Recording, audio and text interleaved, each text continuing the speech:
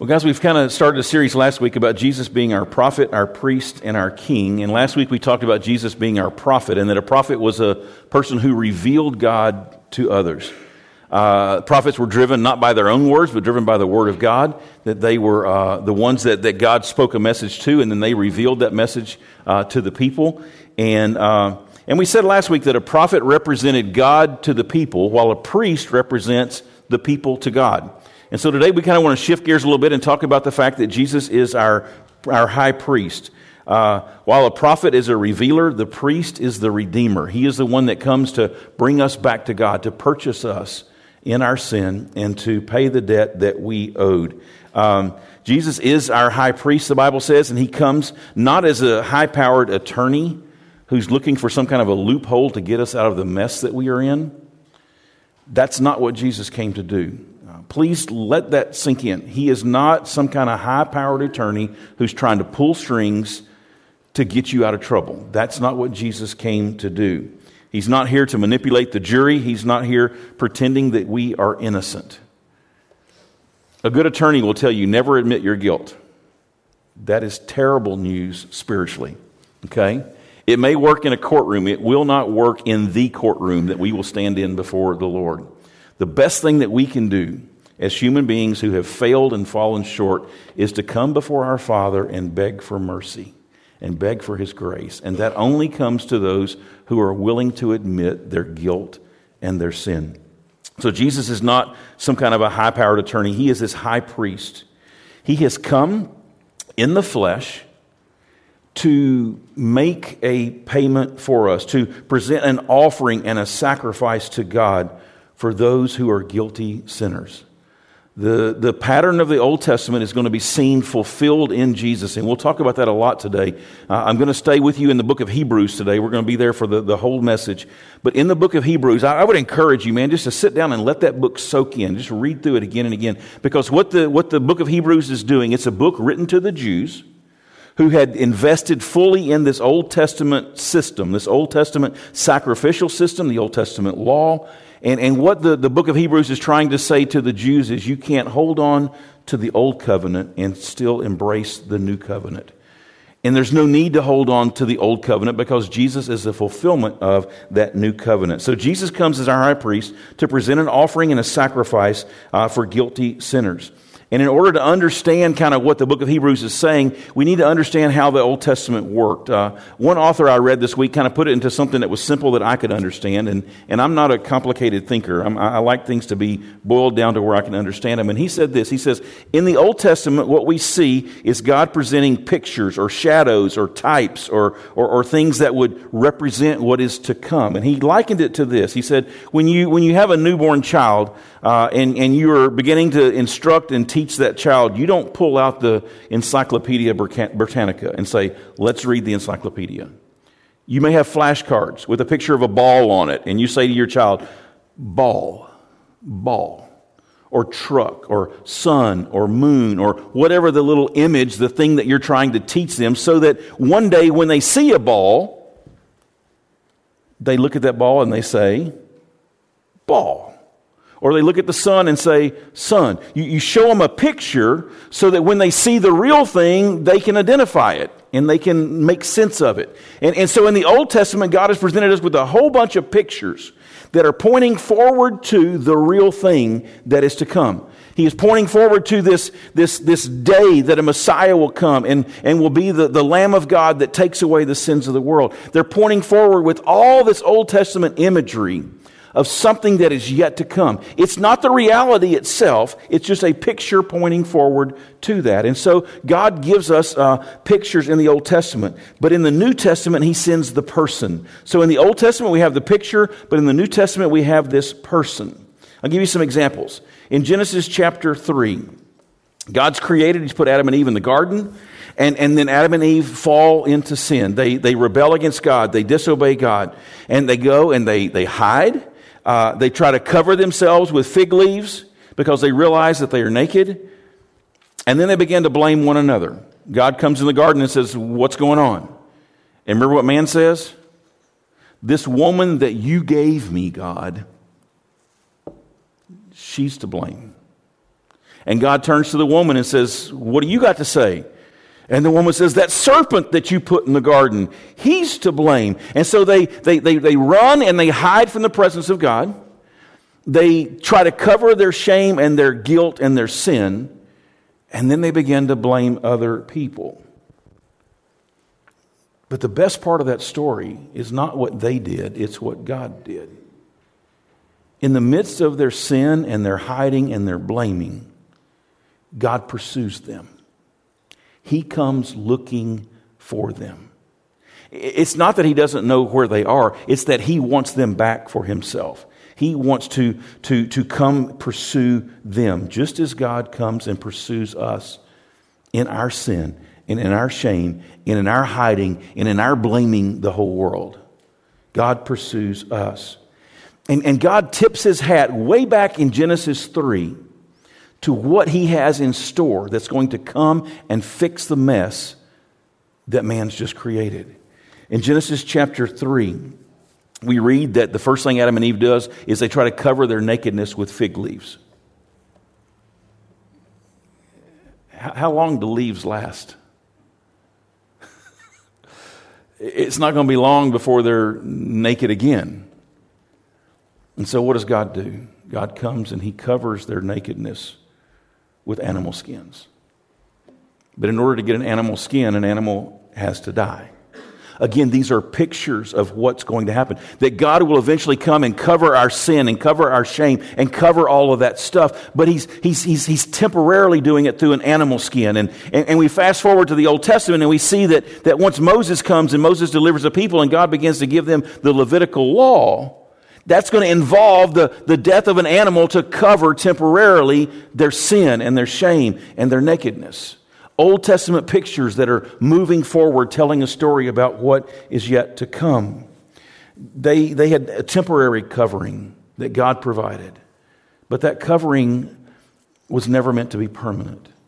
It was just a picture pointing forward to a permanent covering that would come through the Messiah, through Jesus.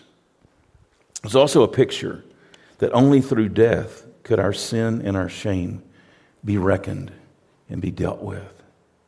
It's a picture pointing to a coming sacrifice where there would be slaughtered a perfect, spotless lamb who would make a permanent payment, a permanent covering for our sin, as we are now covered in the righteousness of Christ, our spotless lamb. Then God comes to Abraham, and God makes a promise to Abraham. He says to Abraham, Abraham, your seed. And Hebrews makes it very clear that when he says your seed, he's talking about not those that will come through the loins of Abraham, but that seed, Jesus, that's going to come and be that sacrifice for us. Through your seed, he says, all nations will be blessed. Meaning that this salvation that Jesus is going to bring, this covering of sin, is not just for the Jews, but it's for all nations and for all people who will repent and turn to Jesus. He's pointing forward to Jesus who would come and fulfill that prophecy. It's a picture and a promise that God's made. Abraham is told that his descendants will go into slavery and they will be there for hundreds of years. But that God would send a deliverer. Again, a picture of the fact that we are dead in our sin, that we are slaves to sin, and that we will be there until the Messiah delivers us. All these Old Testament pictures pointing forward to a New Testament reality. That just as Abraham's promise, as Abraham's offspring is going to be caught in slavery and not be able to escape on their own, that they're going to need a deliverer who will come and set them free. So you and I are born in our sin and we are dead. And we need someone who can deliver us, somebody from the outside that can come and set us free. Moses shows up in the pages of the Old Testament, and Moses becomes that deliverer that God sends. And not long after Moses gets the people out of Egypt, their hearts turn back to Egypt. Their hearts were not changed. Their bodies were delivered, but their hearts were still enslaved to sin. And Moses goes on the mountain to meet with God, and what do the people do? They turn immediately back to idols. and back to the things of this world. And they constantly complain, oh, if we were just back in Egypt, it might be hard and it might not be fun, but at least we'd have food. At least we'd be fine. And their hearts constantly want to run back to the old life instead of appreciating the new life that God had offered to them.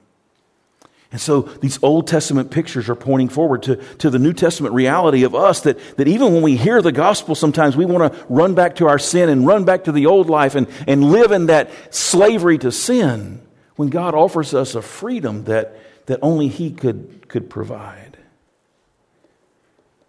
God sets up a Levitical law, a sacrificial system that will temporarily cover their sins, if you will. It reminds them of their sinfulness and reminds them of the need for a Savior and a Messiah. And so the Scripture says that the law would remind us of our sin, but it could not remove us from our sin.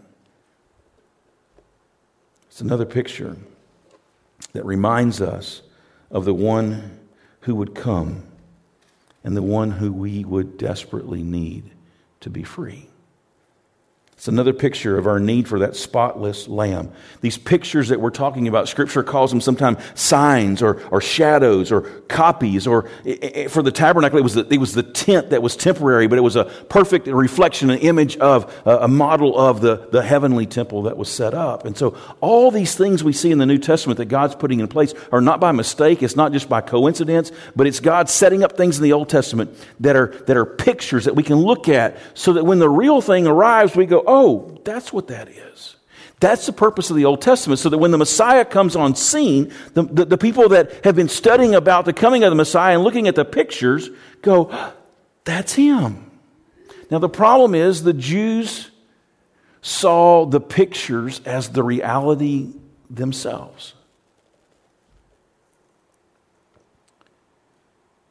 There's a big difference between the picture and the person. They may look a lot alike. Janet's been sending me pictures from Green Bay of them in Lambeau Field and these gorgeous pictures of my wife. I tell you what, I'll take her over the picture any day.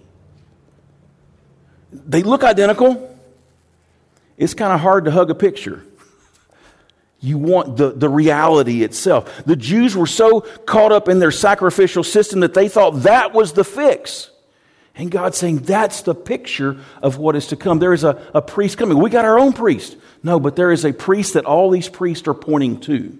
Just as Jesus was the prophet that all the other prophets pointed to, Jesus is the high priest that all the other priests were pointing to. He goes through the book of Hebrews and it tells us what the priests would do, that they would go in day after day and offer sacrifices for the people's sins. And they would go in once a year into the Holy of Holies and offer sacrifice once a year. And they would do all these rituals, and yet it says that all of their work, year after year after year, could not remove the sins. It could not clear the conscience of the people.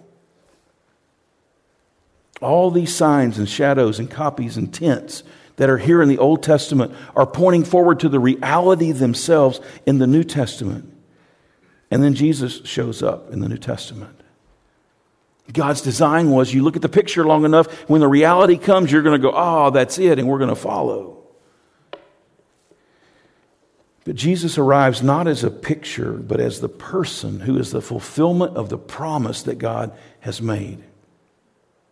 John the Baptist sees Him, and the Holy Spirit opens John the Baptist's eyes and his understanding. And John the Baptist is the one that says, look, there is the Lamb of God. Jews would know exactly what he's talking about.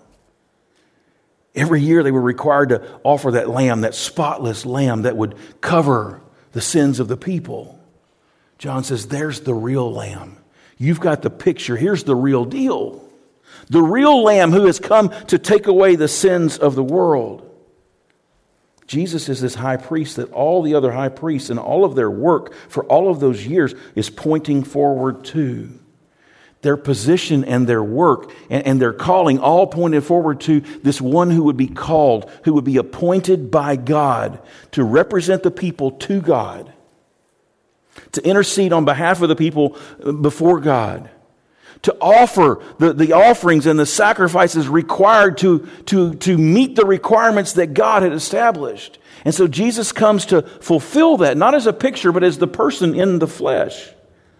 He didn't come to remind us of our sin. He came to remove our sin.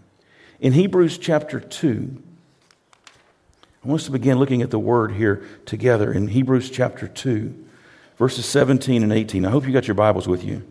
Let's start in verse 16. It says, "For surely it's not angels that he helps, but he helps the offspring of Abraham." This was a promise made to Abraham. "Therefore, Jesus, he had to be made like his brothers in every respect." This is why Jesus took on flesh and blood. He had to be made like his brothers in every respect so that he might become a merciful and faithful high priest in the service of God to make propitiation, that's atonement or payment, for the sins of the people. Here in Hebrews it says he became flesh and blood. He did so to become this merciful and faithful high priest.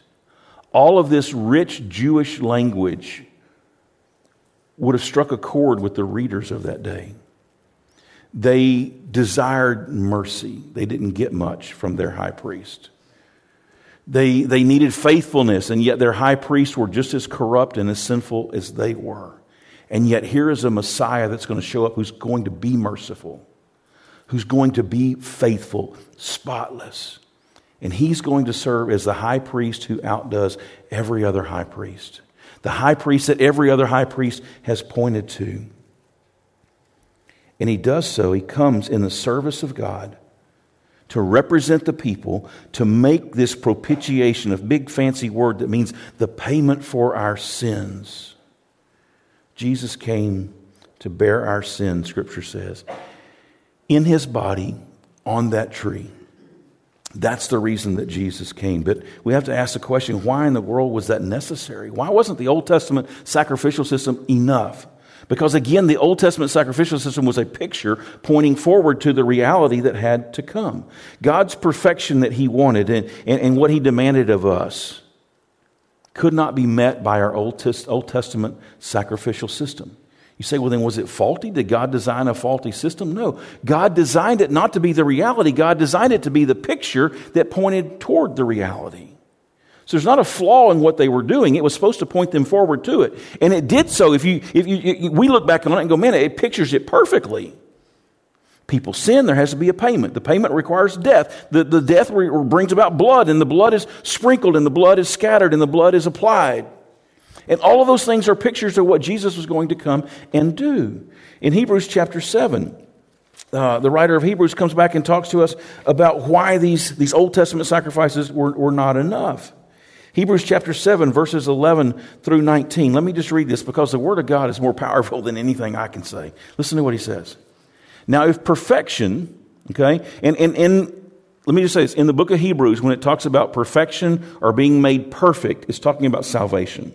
Okay? Sometimes in Scripture it talks about being made perfect and being made mature, and that talks about being matured and growing in Christ. In the book of Hebrews, it's talking about salvation. So now if salvation or if perfection had been attainable through the Levitical priesthood, through all those sacrifices, okay? If it had been attainable through the Levitical priesthood, for under it the people received the law, then what further need would there have been for another priest to arise? This priest after the order of Melchizedek. I'm not going to jump off into who Melchizedek was. He was a priest that showed up during Abraham's time. He blessed Abraham, and Abraham tithed to him, and they didn't know where he came from or where he went, and they just assumed he had no beginning and no end. And it was a picture of Christ coming, who had no beginning and who has no end, who is superior to Abraham, who deserves the allegiance of us, and who blesses us. So there's that picture even in Melchizedek, but we'll move on from that. He says this, why would we need another priest like Melchizedek rather than the one named after the order of Aaron? So here he's comparing this order of Aaron, which is the Levitical priesthood. Now Aaron, through his lineage, were the Levites, and the Levites served as priests. So we got the order of the Levites, who all the priests would come through Aaron's lineage. And he says, if those guys could present us saved before God, if their sacrifices and their systems could have done the job, then why do we need another one like Melchizedek, who had no beginning, who has no end, who is superior to all, and who blesses us? Why would we need somebody like that? It's a rhetorical question. And then he says this, for where there is a change in the priesthood, okay, from the Levitical priesthood to this new priesthood that Christ is instituting, there is necessarily a change in the law as well. Here's what he's saying. That Levitical law is going to be set aside. And this law of grace, this law of forgiveness that comes through Christ, that's going to be instituted. He's going to later call it the Old Covenant and the New Covenant in the book of Hebrews. The old is perishing, it's being set aside, it's dead, and now there is a new law, a new covenant that he is making. So he says here, when the priesthood changes, so does the law. For the one of whom these things are spoken, talking about Jesus, he belonged to another tribe. Now here's the interesting thing. For Jews, and this was a hang-up for the Jews, Jesus was being proclaimed as their high priest. But all of their priests came through the tribe of Levi. You remember who Jesus came through? The tribe of Judah. Another stumbling block now for the Jews. The one of whom these things is spoken of, Jesus, belonged to another tribe from which no one's ever served at the altar. That's why the Jews had a hang-up with this. You can't come from Judah and serve in the altar. And then he says in verse 14, for it's evident that our Lord was descended from Judah, and in connection with that tribe, Moses said nothing about priest. This becomes even more evident when another priest arises in the likeness of Melchizedek, who has become a priest, not on the basis of legal requirement concerning bodily descent, not because he came through the lineage of Levi, but by the power of an indestructible life that he lives forever. For it's witness of him, you are a priest forever, after the order of Melchizedek. For on the one hand, a former commandment is set aside because of its weakness and its uselessness. For the law, that Levitical law, made nothing perfect. But on the other hand, a better hope is introduced through which we draw near to God. That's the hope of our salvation that comes through Jesus. So here's what he's saying. I know it's technical, and it's hard in a quick time maybe to process all that, but here's what he's saying. All the priests have come through Aaron's lineage, through Levi, and they've served in the altar that's man-made. But there is an altar in heaven that's not made by the hands of man. And the priest that serves there doesn't come through the lineage of Levi and Aaron. He comes through the Father. He's born to Mary, which is the line of Judah. It's a different one. And again, that makes them scratch their head and wonder what it's. But he doesn't do it because of his bodily descent, he says in verse 18. He does it by the power, verse 16, but by the power of an indestructible life. That's how he is proclaimed. That's how he is put in position. So here he says that perfection is required, yet it's not possible through this Levitical priesthood. A spotless lamb, a perfect priest was needed. See, when the Old Testament priests would go in to offer sacrifices, the first thing they had to do was offer a sacrifice for their own sins. They had to go in and present an offering to God and a sacrifice to God for their own sins so that they could be covered, and then they could present the sacrifice on behalf of the people. Jesus was sinless and perfect. He didn't need to offer sacrifice for himself. Every bit of his sacrifice that was offered was on our behalf, not his behalf. The book of Hebrews says the Old Testament priests would go in day after day after day, and yet what they did could not make man perfect. It could not save. But Jesus, on the other hand, makes a once and for all sacrifice, and he saves us eternally. So here's what the writer of Hebrews says in the book of Hebrews. Because Jesus is not the picture, but he's the person, the picture is no longer needed. I would say this to you this morning, and I would just about bet everything I own on this. I may not, but I'd come close. I bet you none of you have flashcards in your pocket reminding you what a ball looks like. Why? You don't need that anymore. You don't need a flashcard saying, train, this is a train, this is a ball, this is the moon, this is the sun. You don't carry those flashcards anymore. Why? Because you know what the real thing is.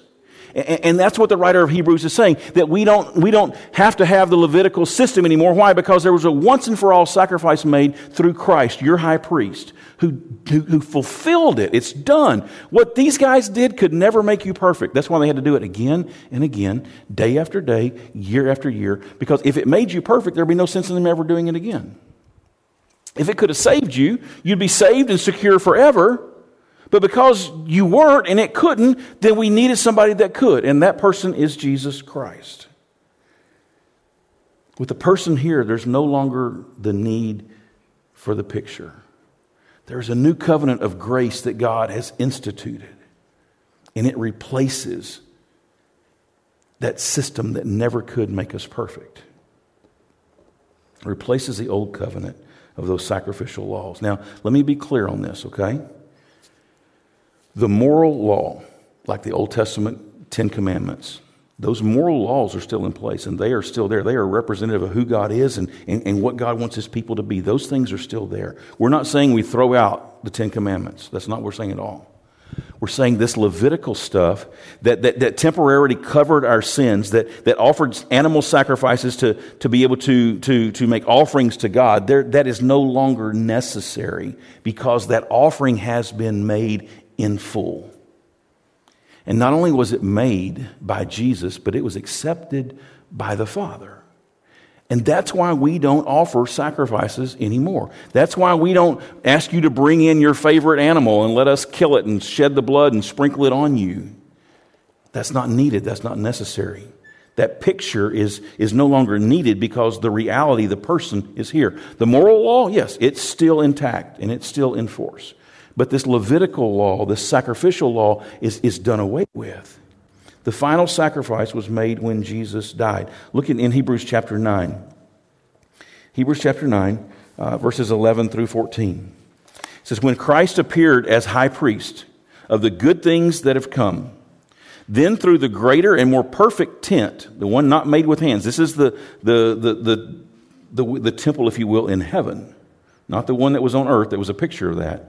So through this greater, more perfect tent, not made with hands, that is, not of this creation, Jesus entered once for all into the holy places, not by the blood of goats and calves, but by the means of His own blood, thus securing an eternal redemption.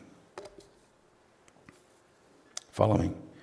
For if the blood of bulls and goats and the sprinkling of defiled persons with the ashes of a heifer sanctify, set apart for the purification of the flesh, how much more will the blood of Christ, who through the eternal Spirit offered Himself without blemish to God, how much more will that purify our conscience from dead works to serving the living God?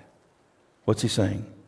Christ came. He didn't enter that temple in Jerusalem. He entered the temple of heaven. He didn't take into the temple someone else's blood, the blood of an animal or a goat or a heifer. Whose blood did He take? His blood. Grab a hold of this. Jesus didn't just offer a sacrifice.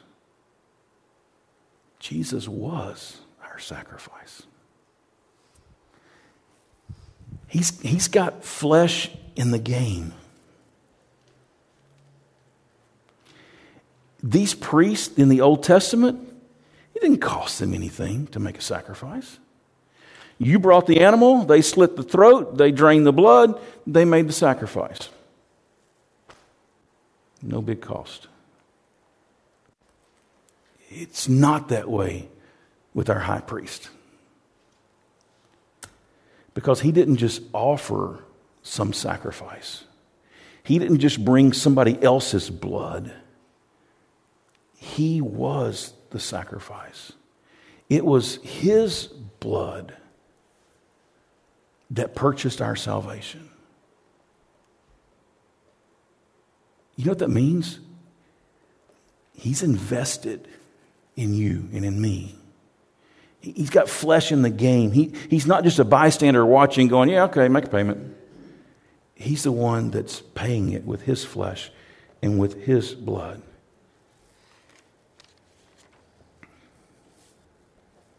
Hebrews chapter 9, verse 24. He picks up again. He says, for when Christ entered not into the holy places made with hands, which are just copies of the true things, there's those pictures, okay?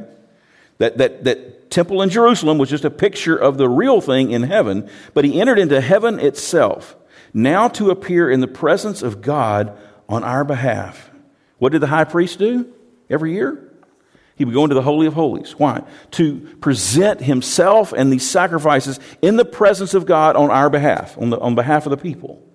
Well, Jesus did the same thing. Again, everything God required in the Old Testament was a picture of what Christ was going to do in the New Testament. So the Old Testament, they would make daily sacrifices, and then once a year, they would go into the Holy of Holies and make this big sacrifice before God. And he says, just as they would go once a year, Jesus came once and for all. Just as they went into the presence of God, Jesus would enter into the heavenly presence of God. Not to offer the blood of bulls and goats, not into a temple that was made by hands, but a temple made by God. And he appeared in the presence of God on our behalf. Nor was it offered to himself repeatedly, as the high priest enters a holy place every year with blood that's not his own. For then Jesus would have had to suffer repeatedly since the foundation of the world. But as it is, he has appeared once for all at the end of the ages. And get this, to put away sin, to remove it, not just to cover it, but to remove it by the sacrifice of himself. And just as is appointed to a man to die once, and after that comes judgment, so Christ, having been offered once to bear the sins of many, will appear a second time, not to deal with sin, but to save those, to perfect those, to rescue those who are eagerly waiting for him. Here's what the writer of Hebrews is saying, guys. Old Testament, again and again and again, kept repeating. Blood that wasn't their own, didn't cost them much. And now in the New Testament, the reality is, here's God in the flesh, who's not just offering a sacrifice, but who is the sacrifice. And he is offering himself to the Father on behalf of a sinful people who deserve to die. And he died, and he now lives in the presence of the Father. And he is coming again. Not to deal with sin, not to die for sin again, but to fully save all those who put their faith and their trust in Jesus. Chapter 10, verses 11 through 14. I love to hear your pages of your Bible turning. Verse 11. Every priest stands daily at his service, offering repeatedly the same sacrifices, which can, what? Never take away sins. What did Jesus do back in chapter 9? He took away the sins. These sacrifices of the Old Testament could never take away sins. But when Christ had offered for all times a single sacrifice, which was himself, for our sins, then he sat down at the right hand of God. You know why? Because his work of redemption, of salvation, of sacrifice, that was finished. And he sits down at the right hand of God, waiting for that time until his enemies should be made a footstool for his feet.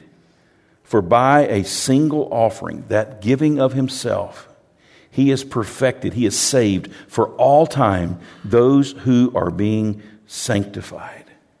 Here we see Jesus doing once and for all what all those sacrifices of the Old Testament could not do. You say, why did God make him do that? Because he was showing them the picture so that when the real deal arrived, they would go, that's the Savior I've been waiting for my whole life. What's ironic is the Jews who knew the Scriptures couldn't match the card with the reality. Couldn't match the picture to the person. That's only possible as the Holy Spirit illuminates our eyes and our hearts like we talked about last week. That's why we need to keep in balance that Jesus was a prophet and a priest. He is the revealer of the priest who was coming to save. We need all of these things kept in balance. It's not just one or the other. Not, well, I want Jesus to be my priest, but not my prophet. He's a prophet, he's a priest, and a king. He's the prophet who reveals. He's the priest who redeems. And He's the king who rules. And we've got to keep all those things together in balance. Because He came, and the only way that we know this, the only way that we are aware, the only way that we can look back and see that is because God, through the Holy Spirit, is opening our eyes to spiritual truth. It's why people can listen to a message like this and still walk away lost. Because if their eyes are not open, if their hearts are not open, then they're like the children of Israel who may be delivered physically, but never see spiritually. And of those people, the writer of Hebrews says again and again, I don't know how many times in Hebrews, that God said of them, they will never enter my rest. They'll never enter my salvation because their hearts are hard and they are rebellious and their eyes are closed. One place in Hebrews, he says, you're dull of hearing. We need the Holy Spirit to work in us. We need Jesus to open our eyes, but we also need Jesus to be our propitiation, our Savior, our priest who goes and presents Himself before the Lord. Back in Hebrews chapter 9, one more verse, he says this in 9:15. He says, therefore, because Jesus has done this, because He can purify our conscience from dead works, He can allow us to serve the living God, therefore He is the mediator, the go-between of a new covenant, so that those who are called may receive the promised eternal inheritance, since a death has occurred that redeems them from the transgressions committed under the first covenant. All the sins that we've ever committed before we came to Christ and entered this new covenant are done away with. And he says here that there is an inheritance that is involved. And an inheritance, he goes on to say, an inheritance only becomes an inheritance when the person dies. If you've got your kids in your will, they do not become legal possessors of your property until your death. But here's what happened. When Jesus died, we became the inheritors of everything that was His. That's what the writer of Hebrews is saying. We have a priest, guys, who didn't just offer blood, He offered His blood. Who didn't just offer a sacrifice, but became the sacrifice. Who died and then gave us everything that was His. All the righteousness of Christ was given to us, was put on our account, was made available to us. That's the high priest that we have. So don't miss this. Jesus didn't just offer the perfect sacrifice. He was the perfect sacrifice. He didn't just offer the life of another. He offered His own life. He did what no other person could do, in that He paid for our sins and then presented us acceptable before God. So Jesus had this earthly, priestly ministry. Come to this earth, lay down your life, shed your blood, set free your people. But just as Jesus had an earthly prophetic ministry, and we said last week He still has a heavenly prophetic ministry, Jesus also has an earthly priestly ministry, laying down His life, shedding His blood, making propitiation for our sins. But Scripture also says that He has a heavenly priestly ministry. And that is that He lives to make intercession for us. As our priest, He is now in the presence of the Father making intercession for us. He is still serving as our high priest even today. Back in Hebrews chapter 7, it's a passage we studied last week in our small group on Sunday night, but let me go back this real quick with you. In 7:23, it says the former priests, talking about the Old Testament priests, were many in number. They had to be because they were prevented by death from continuing in office. They would live and they would die, and somebody had to take their place. So there was many of them. But Jesus holds His priesthood permanently because He continues forever. He lives forever. There's no need to replace Him because He's not dead. He's not going to die. Consequently, He is able to save to the uttermost, completely, at all times, he says, those who draw near to Him, near to God through Him, since He always lives to make intercession for them. So those that God saves through Jesus, Jesus now makes intercession for us before the Father. We talked about it in our small group last week. That doesn't mean that that God is trying to strike us dead, and Jesus is standing in between, trying to hold back the Father. It's not this picture of a parenting model where dad's angry with the kids and mom steps in and shields them. That's not the picture of intercession here. The picture of intercession is that Jesus knows our needs even before we know them. Why? Because he was flesh and blood just like us, and he was tempted in every way we were tempted, yet without sin. Jesus has gone through everything that we will go through, and Jesus anticipates that, and he is before the Father making intercession. He made provision for us for salvation while on earth. He's making provision for our sanctification right now before the Father. He is before the Father saying, Lord, they're going to need strength today. They're going to need self-control today. They're going to need wisdom today. They're going to need insight today. God, they're going to need, if they're going to be sanctified and set apart and made everything you want to be, Lord, here's what they're going to need. And he's making intercession before the Father for all of our needs. Just as he stepped in and made provision for us for salvation, now he's before the throne of God making intercession for us for all the provisions that we're going to need to grow up and be godly and mature in Christ. That's what he's doing. And guess what the Father's doing? He's not going, boy, you're. No. The Father is joyfully, graciously granting every request the Son makes. He's not a miser holding back and the Son's having to twist his arm and beg the Father to let go. Jesus is saying, Father, here's what they're going to need. This is my brother. This is my child. This is my son. This is what they need today. And the Father's saying, done, done, done. So Jesus is our high priest, not just while he's on earth, but he's our high priest now making intercession before the Father because he knows, Hebrews says it, he says that he understands our weakness. He understands what sin is. He understands what temptation is. He understands what it means to suffer. And he even understands what it means to die. And he's anticipating that, and he's before the throne asking the Father to provide everything we need for our sanctification and everything we will need for our future glorification.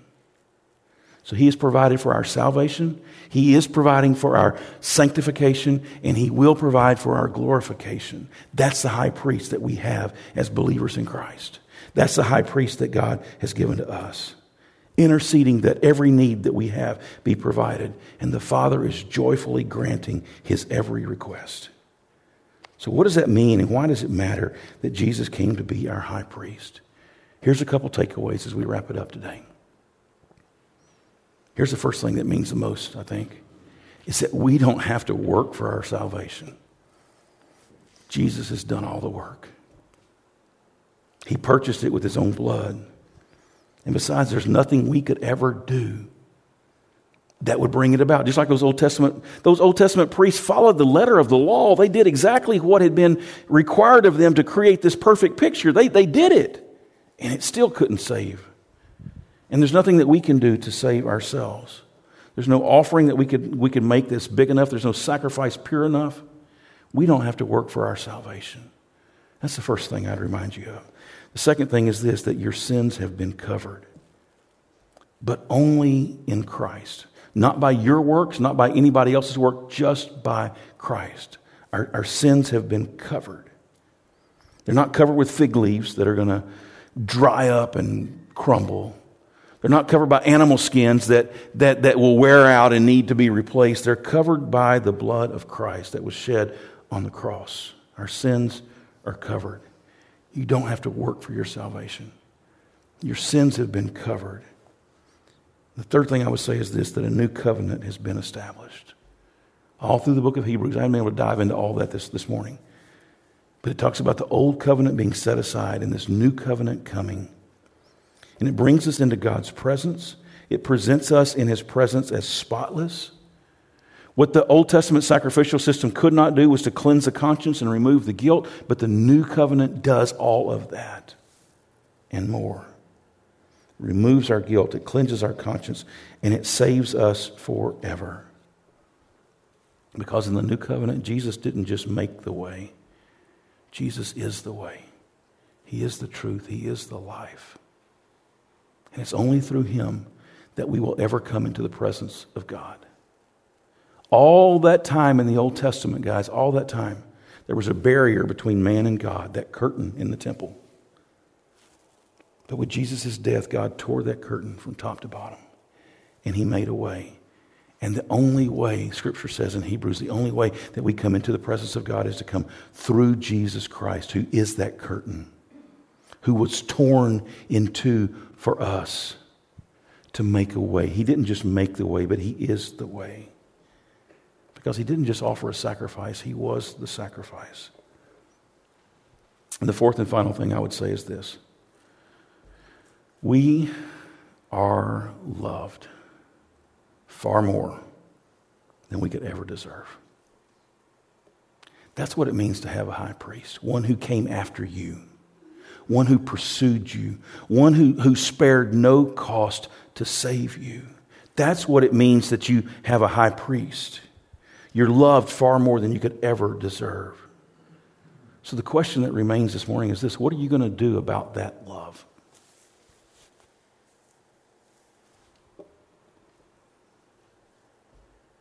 You say, it's nice to know. No big deal. I'll keep going to church and doing my thing and earning my way to heaven. And if I fall a little bit short, I'll let Him, put the icing on top. No. The message of the book of Hebrews is this: you can't hang on to your works and move forward with Jesus. It's Jesus or nothing. So what are you going to do about this love, this gift? Will you accept it and enjoy it forever? Or will you spurn it and try to earn it yourself? See, Jesus' love, His sacrifice, His high priestly role makes life possible. Through His death, life flows to us. This is great news. But great news also is accompanied by bad news. And here's the bad news. We are all slaves to sin apart from Jesus. We do not stand a chance. God has made no other provision for salvation other than Jesus Christ. He's got pictures, but those are not provisions. The only provision for salvation is Jesus. And the message of the gospel is there's not coming any other provision. It's that. It's Jesus or it's nothing. It's His life or it's your death. We're dead in our sin. We are hopelessly lost. And we have a debt that we cannot cover. But the good news is Jesus came. Flesh and blood, both were required for our salvation. He lived a perfect life. He presented His body and His blood as our needed sacrifice. He paid our debt. And then He offers us His life. The inheritance of being with Him forever. Being covered, our sins covered forever under His blanket of grace and mercy. But this life is only possible by coming to the Father through Christ. So today, if you've tried any other way of making yourself right with God, if you say, well, I'm going to go to church every Sunday for a whole year, and surely that'll work. I'm going to listen to podcast after podcast after podcast of preachers. I'm going to give my life in service to the world. I'm going to take a vow of poverty. I'm going to attend church every time the doors are open. I'm going to. If you're trying any other way, there is no other way. It's only possible by coming to the Father through Christ. So how do we get in on this offer? How do we get in on this deal? It's only by learning, and not just learning, but it's only by looking to Jesus. Saying, Jesus, I believe that you really are the high priest that Rob's talked about this morning. I believe that the sacrifice you offered is enough to cover my sins. And I believe that I really am loved by you. Because nothing else can explain why you would come and why you would do what you did for me. And so by faith, we look to him and say, you know what, Jesus? If what you did is enough, then I'm going to trust that that's enough. And if what you did was for me, then I'm going to trust that you did that for me. And God, I'm going to put my faith and my trust and all my eggs in that basket that Jesus' sacrifice was enough. Not Jesus plus something else, just Jesus. And if you've never done that, you may know about Jesus. You may have the picture, but do you have the person? Today I'm inviting you to meet the person, Jesus Christ. And to let him change forever who you are and where you spend eternity. Let's pray.